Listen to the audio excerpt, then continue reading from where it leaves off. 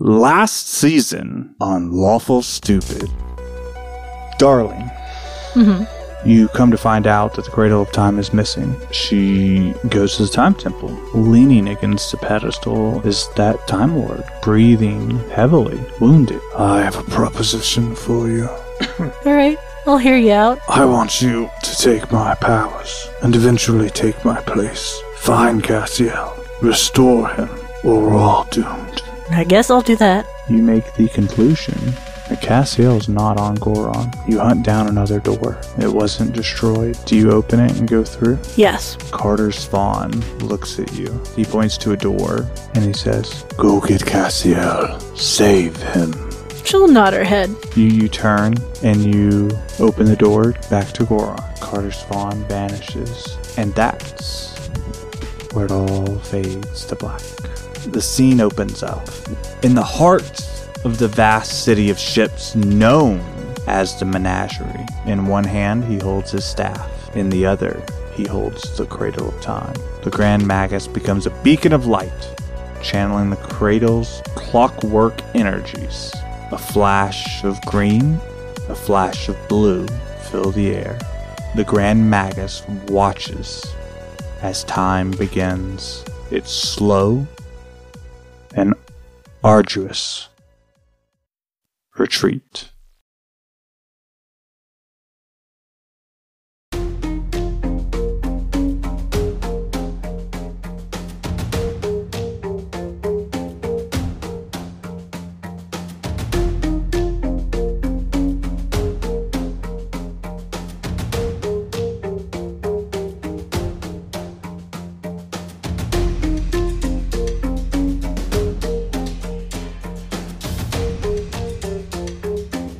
Gus, you remember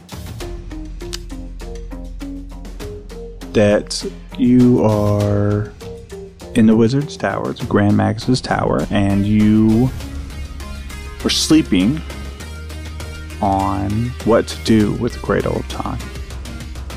When you exit your digs in the Grand Magus's Tower and go into the library. A hammock in the kitchen, I'm sure. Yep. And you go into the library and you find Darling. And Darling explains to you that the Grand Magus and Declan are nowhere to be found. And Paul Barrow is in a coma in his room and is several decades older.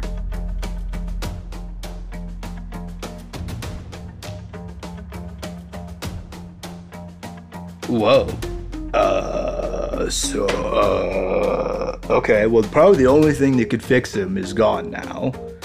Because our dad and the Grand Magus ran off with the Cradle of Time.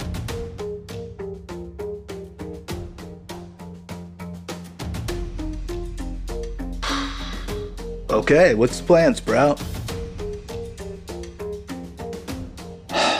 I don't think there's a plan that she has, and I think Gus and her have a conversation about what to do next, and she is intent on going back to the Temple of Time. I don't think Gus is. Absolutely not.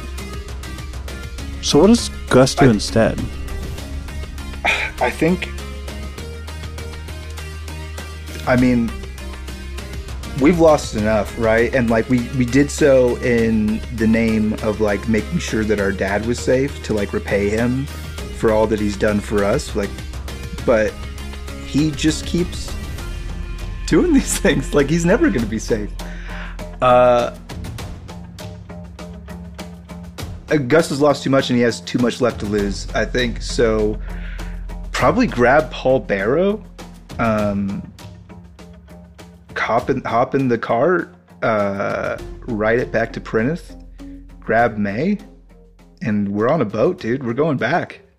We'll hopefully be able to take care of Paul and maybe nurse him back to some state of health.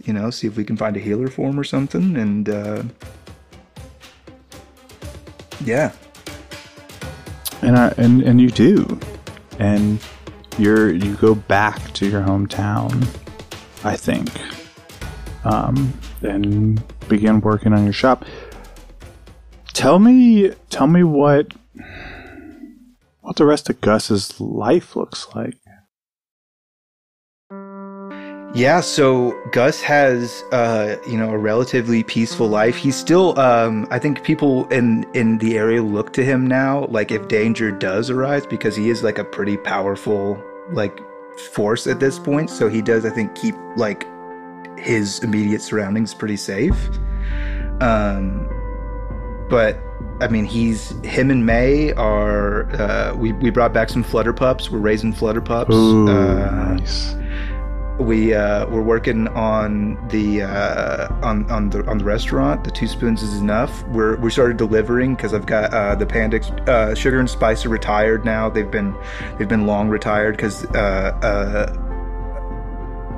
a whole sled team of Flutter Pups, monster bit enhanced Flutter Pups yes! Have a flying Panda Express, so we were able to expand our network and start delivering. And we take care of Paul Bear as best as we can. Hopefully, I mean, I don't know what the future holds for him, if he ever comes back to us. But Gus won. Gus won D&D, guys.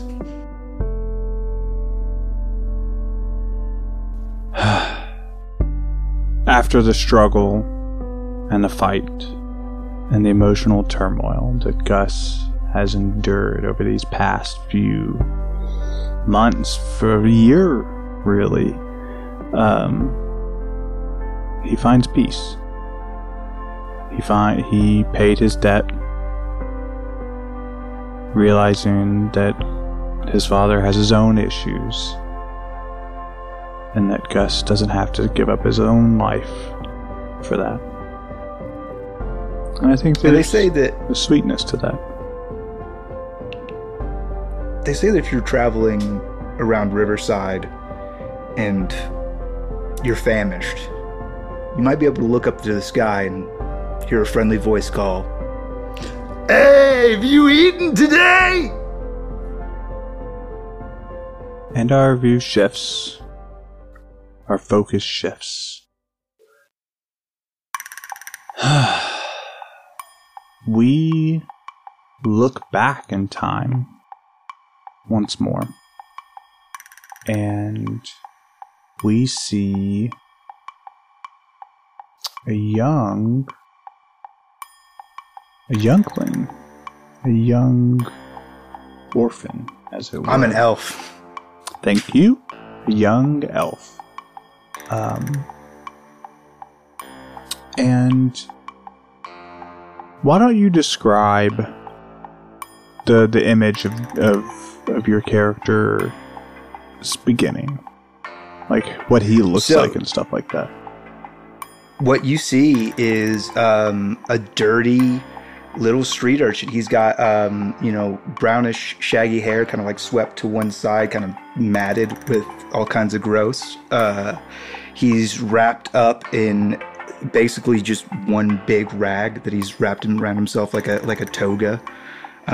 He's got a very rudimentary like crutch, basically just a stick that he leans on. You see that he's missing his right leg from the knee below, and he is an orphan, and he's just begging on the streets of Oxbane, right?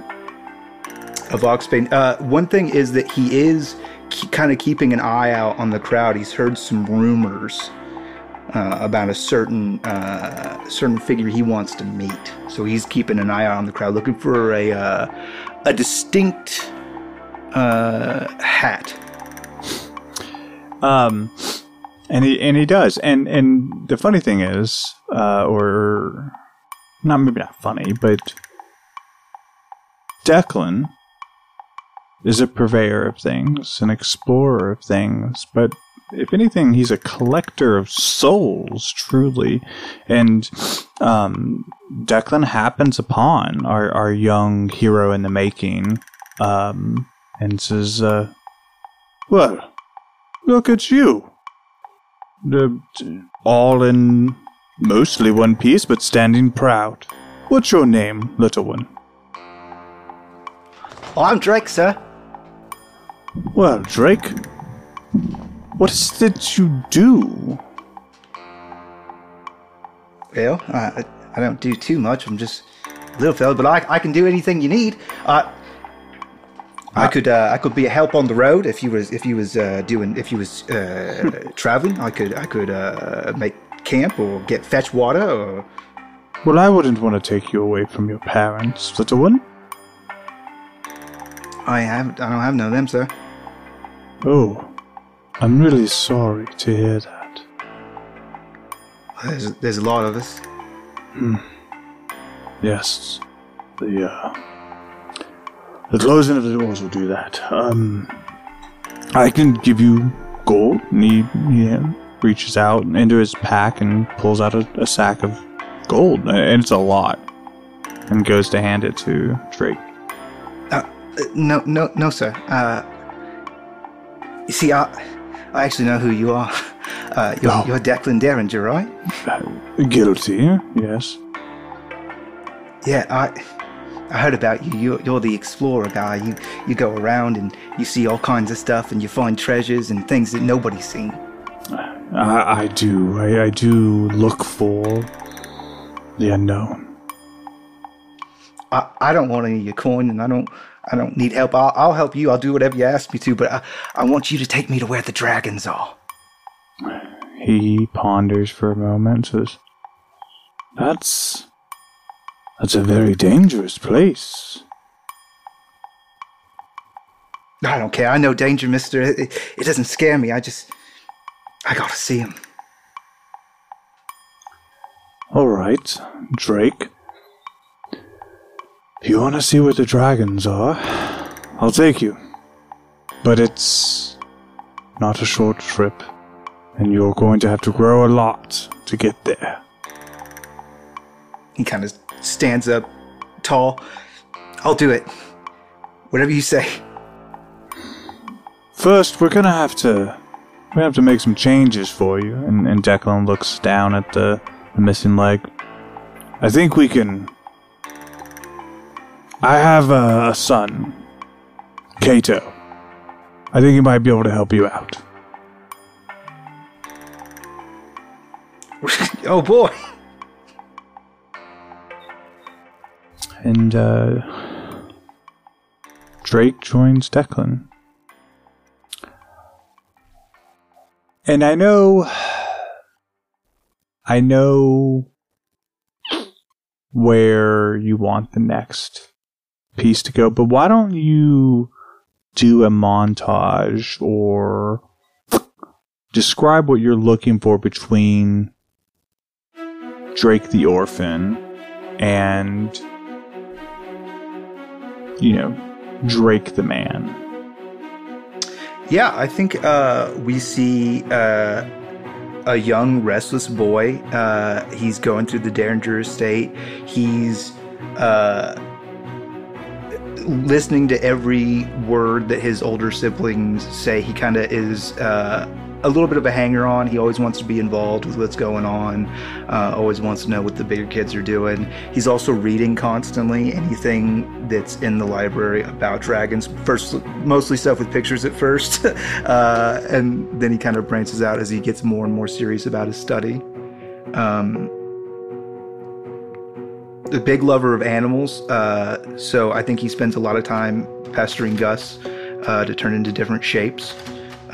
So that he can get a look at animals that he hasn't seen before.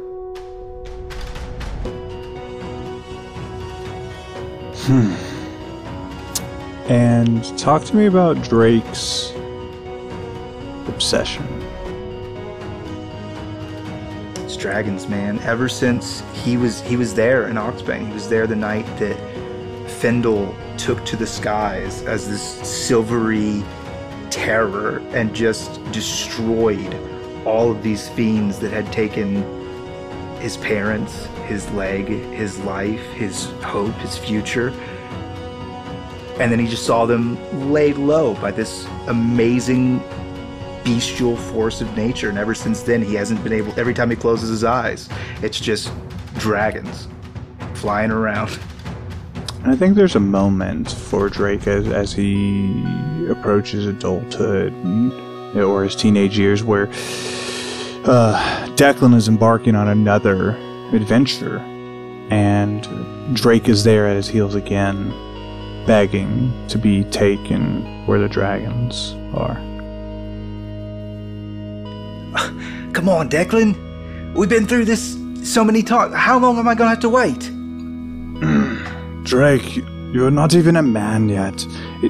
If I take you where the dragons are now, you'll either be eaten or you're just going to jump on one and fly away. That is the best case scenario, yes. Yeah, but I just don't think you're ready yet. And I did promise you I would take you there eventually. But give it time. You have a long life ahead of you. All right. He ruffles your hair a little bit and says, I'll be back. And when I come back, we can talk about this further. Keep up with your studies and your training. Yeah, I will. And Declan departs for his next great adventure. What does Drake do? Drake is tired of waiting. Drake is getting into his teenage years. He's starting to doubt the ineffable authority of his parents, of his father, Declan.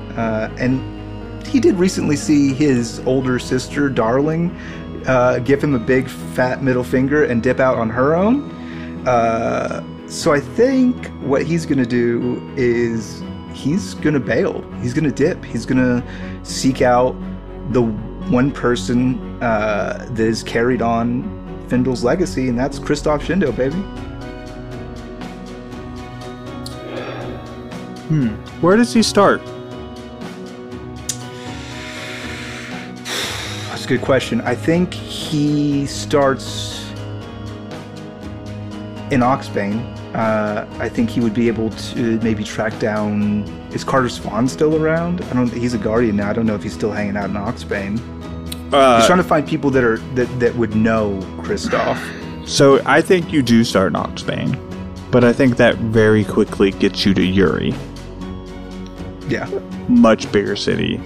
And I think through your search, and it takes him a while to go from Oxbane to go through Uri, but I think eventually he stumbles across an old friend. Not for Drake, but an old friend of ours, Wendy Starspray. And I think, she's older now and a little more calm, and she says, I'm sorry, you're looking for Kristoff Shindo? As in the Guardian? Yes, ma'am. The Silver Serpent himself. That's who I'm looking for. Why? Because I need to thank him. One, well, I want to thank Findle, but he's not around anymore, and so that's the next best I can do. But also because I have some questions for him about dragons. He's not really the social type these days, but let me see what I can do about getting a message out. I happen to know someone he's very close with. And I think... Thank you, miss. Thank you so much. I think Drake has to wait for almost a month and a half, 2 months in Uri. And each time going to Wendy, hey, what do we know? And each time is, have patience. The message is sent. he will come. And I think you're doing odd jobs around in one of the inns in Uri to pay for your food and your board and stuff like that. Yeah, I think it's probably a combination of odd jobs, going back to begging, and then like sneaking out of Uri to hunt game when he gets desperate. I think one day you're like mucking the stalls of the inn, and you're just fucking filthy, right? And you are fucking hot, and it stinks. And out of nowhere, the temperature drops by like 30, 40 degrees. It's no longer 100. You start to get cold. The air chills, and you hear, "I heard you've been looking for me." You're him. You're Christoph Shindo. I know you are. He turns around, and sure enough, Christoph pats his hand down as if to gesture to keep it down. Yes, that is me. But we don't need to broadcast it there, do we? No, you're right, Mr. Shindo. I'm sorry. I'm not an easy tiefling to get a hold of. But you've been the right ears. What can I do for you, little one? First off, Mr. Shindo, I wanted to express my gratitude. You see, I was in Oxbane the day that Findle, he came through as this great dragon, and he just killed all these fiends, and those are the fiends what took a lot from me. It took a lot from everyone. I never got to thank him, Findle, but I know that you kind of inherited his legacy a little bit, so I want to tell you thank you. So thank you for him. I understand your gesture, but I can't thank Findle enough. But I took his spot, and I protect our realm. So I suppose, in Findle's stead, I will say you're welcome.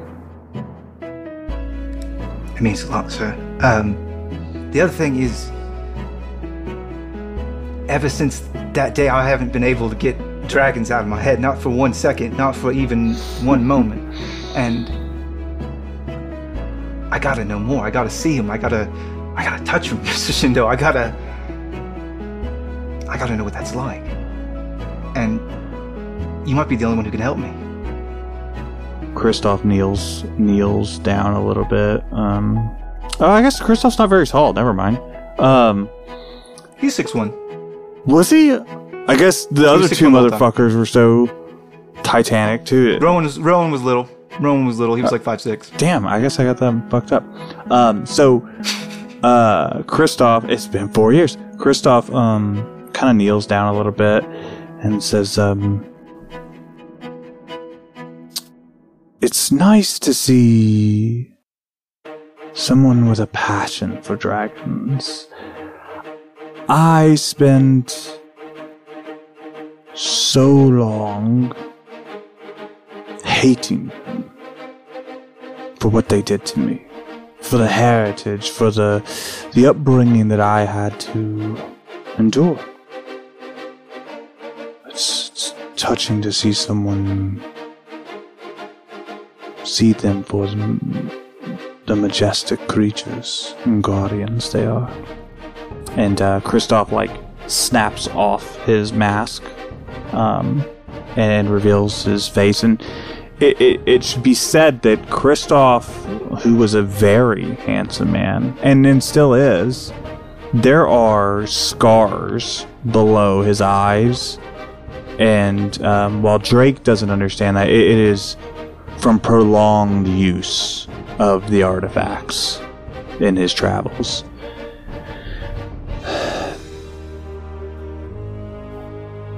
I can't do more for you than what I'm about to do. I can't do it in good conscience, and I can't expose you to that risk. And truly, I have more to do.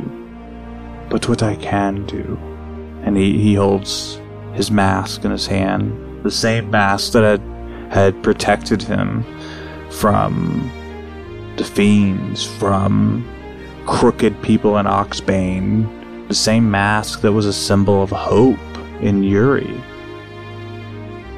And he hands it to Drake and says, maybe you can carry on where I left off someday. He takes it in like small, trembling hands, kind of looking at it with reverence. Thank you, Mr. Shin. I'm gonna meet the dragons one day, and when I do, I'll be wearing this mask, and I'll tell them all about you.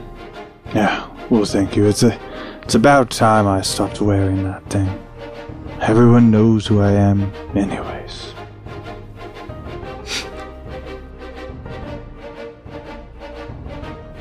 And he puts a hand on Drake's shoulder, and Drake immediately feels a chill will kind of go through him, and he says, I do want you to remember,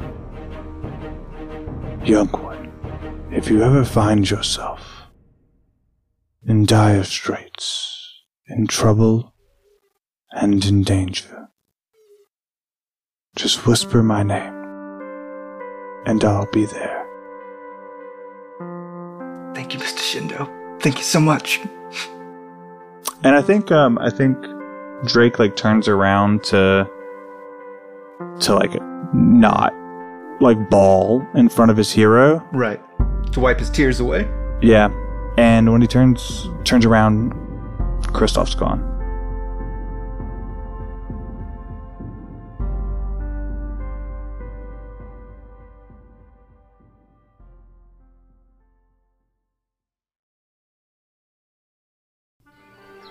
Every RPG player knows that the scariest final boss isn't Tiamat, Vecna, or Orcus. Why? It's none other than scheduling a game, that foul beast. It's no one's fault they can't make it. Tim?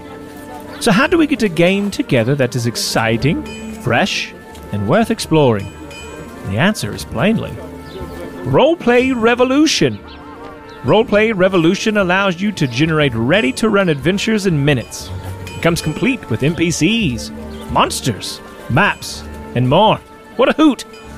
Your adventures can be highly complex for even the most intelligent, or as simple as you require. Isn't that right, Timmy? Roleplay Revolution has powerful tools that let you tweak your adventure after initial creation, so don't worry about all those last-minute great ideas that you come up with. You start by just throwing out some of your favorite themes, movies, games, etc., just to get the juices flowing a bit. Want to mix high fantasy with your favorite RPG title? Well, go crazy. A mustachioed plumbing brothers and steampunk? You got it. Your imagination is the limitation. Roleplay Revolution allows you to create the game you'd love to run, but just don't have the time to write. To spice it up even more, let's assume that Tim and your other quote-unquote friends are indisposed for a long period of time. Never fear! Roleplay Revolution has an AI-powered DM named Oracle. That's nice. That will never leave and keep its time commitments. Oracle will run the adventures you generate for you. You can run the adventures solo with Oracle, or have it GM for you and your friends. It's free to try, but we, Lawful Stupid, hope you'll hear this and go for the annual subscription.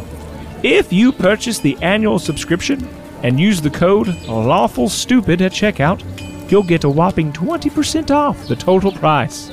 Head on over to roleplayrev.com and let the games begin.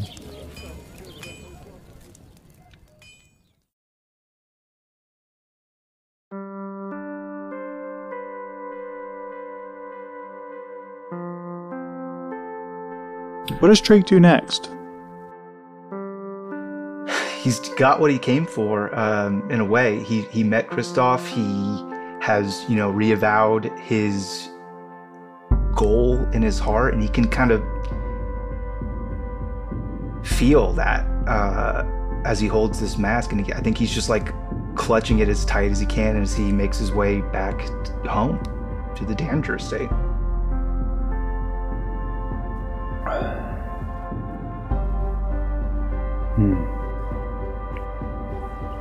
And tell me what happens that first night. Yeah, he just kind of sneaks in. Kato's standing in a inactive state in the hallway, so he's got to like sneak past him. It's like, and the facial recognition wouldn't clear because he's got the mask. And he just makes it back to his bedroom. And he curls up that night, clutching this silver mask, and he dreams like he always does of dragons. But when he wakes up, something's a little different. Is it? Something's a little special. Where he fell asleep clutching this silvery mask, instead, he feels something moving. And there is a small, copper-colored, stout, toadish dragonling in his arms. What does Drake name this dragonling? The most noble and fitting name that could ever be given to his dragon companion, which is Glorp.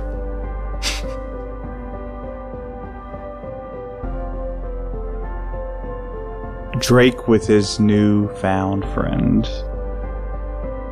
Time marches on. It marches forward. And I think Drake is young, but I think Declan still calls upon him anyways when it comes to Agos. He needs somebody who can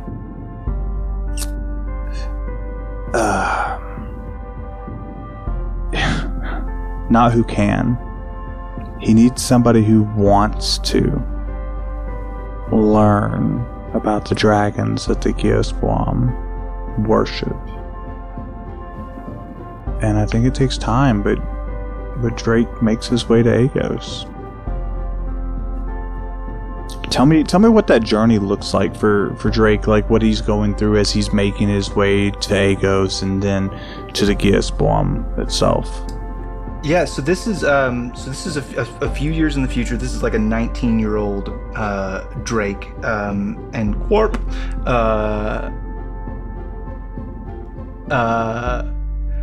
It is them. They've gone on some adventures. They've kind of done their thing. Glorp is no longer a small puppy-like dragonling. He is now a medium-sized quadrupedal, still very stout, very. I don't know how to describe the way that he walks. Are the wings smaller than they should be? The wings are not smaller than they should be. The wings are like pretty long, but they fold kind of into his rounded body. He's got like a saddle made up on the back with a custom notch on it, where you see a large, kind of advanced looking rifle sitting,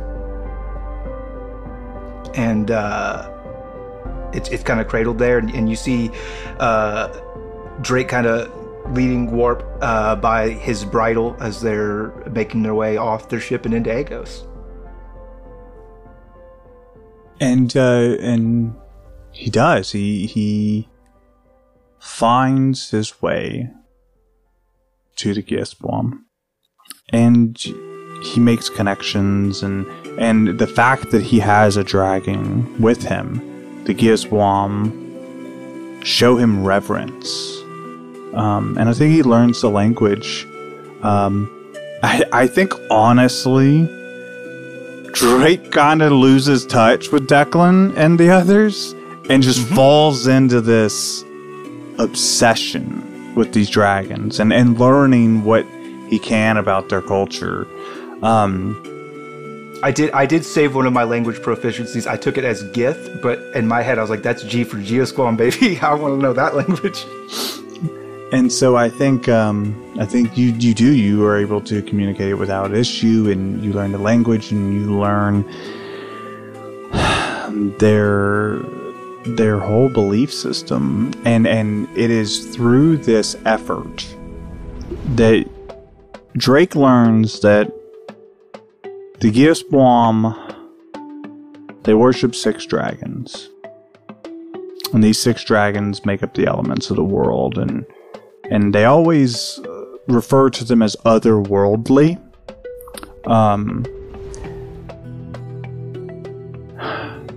And you understand the reverence of that, or Drake understands the reverence of that, and why it's important that they don't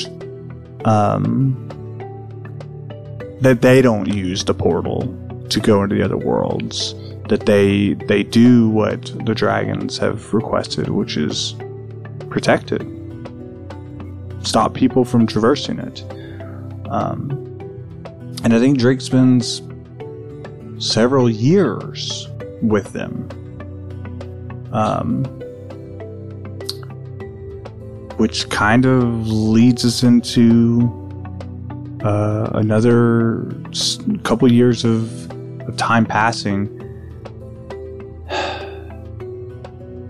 I don't think he really is in touch with civilization proper at all during that time, as much as he is just going from the ruins of World's End to the different tribes of the Geosquam. The real question I have for Drake is, there has been this civil war among the Geosquam, and decidedly Tuk Tuk lost. And there's this other more feral group of Geosquam, but there's so many more that are docile and they just want to stay out of it. What is Drake's outlook on that? Yeah, he spends a lot of his time trying to help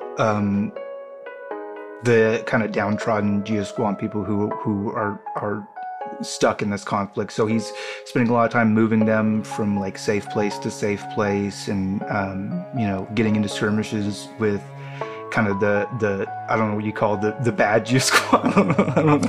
I just call them feral. The ferals. And I think that they start to look mostly towards Gorp and less towards Drake, but they start to look towards them as a unit, as kind of like a guardian. This dragon that's protecting them. The guardian of the Geosquam. And I think you do that. I think you protect them, the Geosquam, from not only the ferals, but also the dangers that exist on Agos, because these are Geosquam that were displaced, because for the most part, while they were tribal, they all existed in World's End, and when the ferals razed that city to the ground, so many of them were displaced. And time passes as time does, and I think there's a time where Drake and Gorp are eating, maybe over a campfire, just taking care of things, and a familiar figure approaches your campfire, and she says, would it be okay if I just had a seat next to you? And you would know by the voice that it's your older sister, Darling. Well, of course, darling. Come on and have a seat.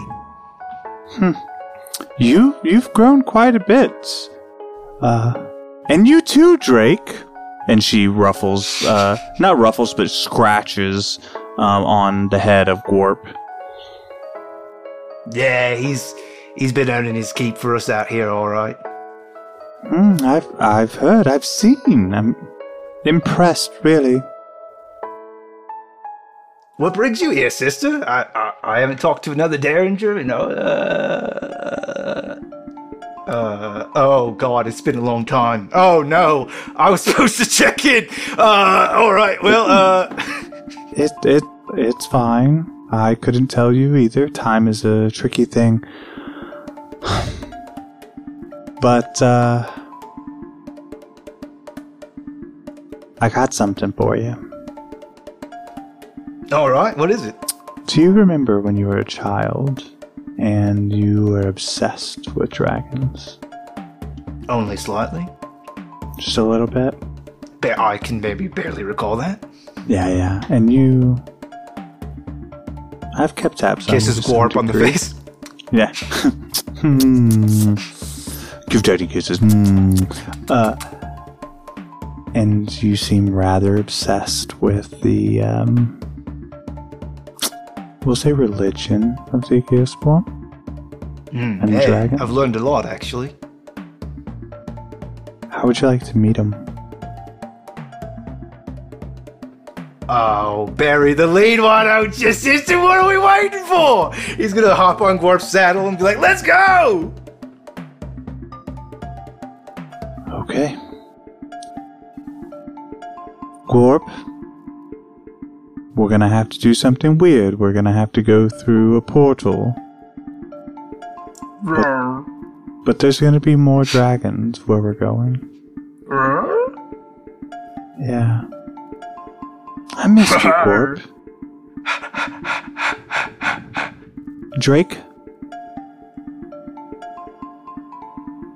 There's no one better for this. Come on. Let's go! And, Darling leads Drake and Gorp to the doors. And together, you cross the threshold into the corridors. And our story comes to an end. Our meeting of Drake fades to black.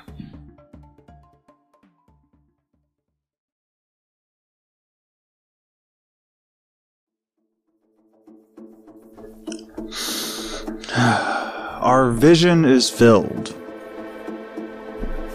with the image of a grand temple.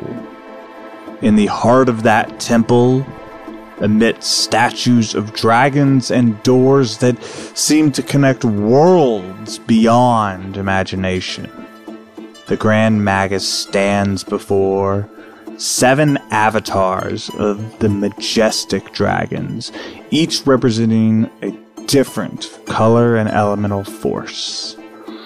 Their iridescent scales shimmer with power, and their eyes glisten with ancient wisdom. The dragons regard the wizard with a mixture of awe and skepticism.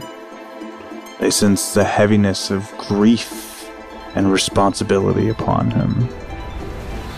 Great guardians of the elemental forces of the worlds, the Grand Magus began, his voice almost false, fake, full of sorrow.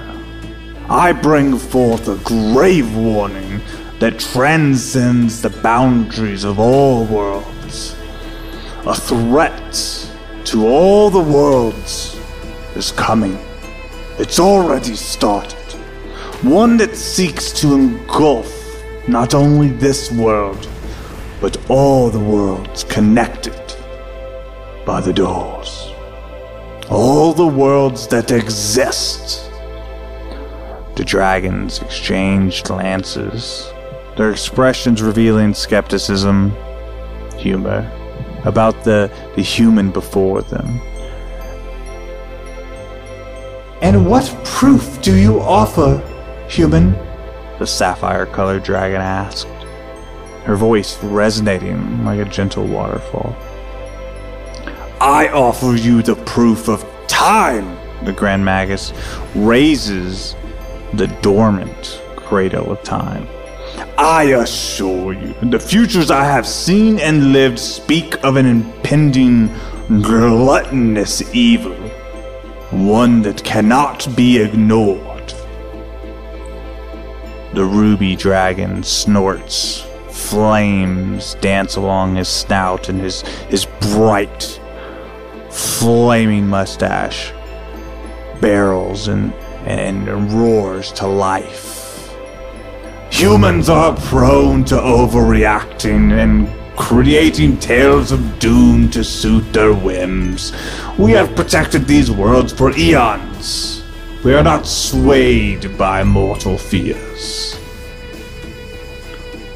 I do not seek to incite fear, but to seek your wisdom, the Grand Magus replied earnestly. I beseech you to heed my words and join forces.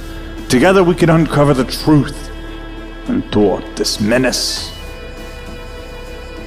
The topaz dragon rumbles deeply, the ground vibrating beneath them. The earth almost shakes as he moves. Our duty is to safeguard the balance. And while we respect your gifts of magic, we cannot be swayed by emotions and anecdotal evidence alone. The Grand Magus sighs. Frustration with the dragon's reluctance. I do not expect blind trust. Allow me to share the futures I've witnessed, the harbingers of this impending darkness. Only then can you judge the gravity of the situation. As he speaks, the Grand Magus's eyes glow with an ethereal light, projecting scenes of chaos, impending disasters, and creatures shrouded in malevolence onto the very fabric of reality. The dragons watch in silence, their skepticism slowly changing to rage, to contemplation as they watch. Some of their own perish as they watch their world take to the sea. These are but glimpses of what awaits if we do not act. The Grand Magus implores them. I may be a man weighed down by mortality, but it is that very truth that fuels my determination to protect all that I hold dear. The dragons exchange glances once more. The weight of the moment palpable, the tension. We shall deliberate on your words. The aquamarine dragon speaks, their voice carrying like a gentle breeze. The Grand Magus nodded, gratitude flickering in his eyes. Time is of the essence. Together we can face this threat head on, for it knows no boundaries and seeks to extinguish all that we hold sacred. As the dragons retreat to consider the gravity of the Grand Magus's words, he stands alone, hoping that his plea would bridge the divide between the wisdom of ancient beings and the heart of a mortal man. In this moment of uncertainty, the fate of all worlds sway in the wind.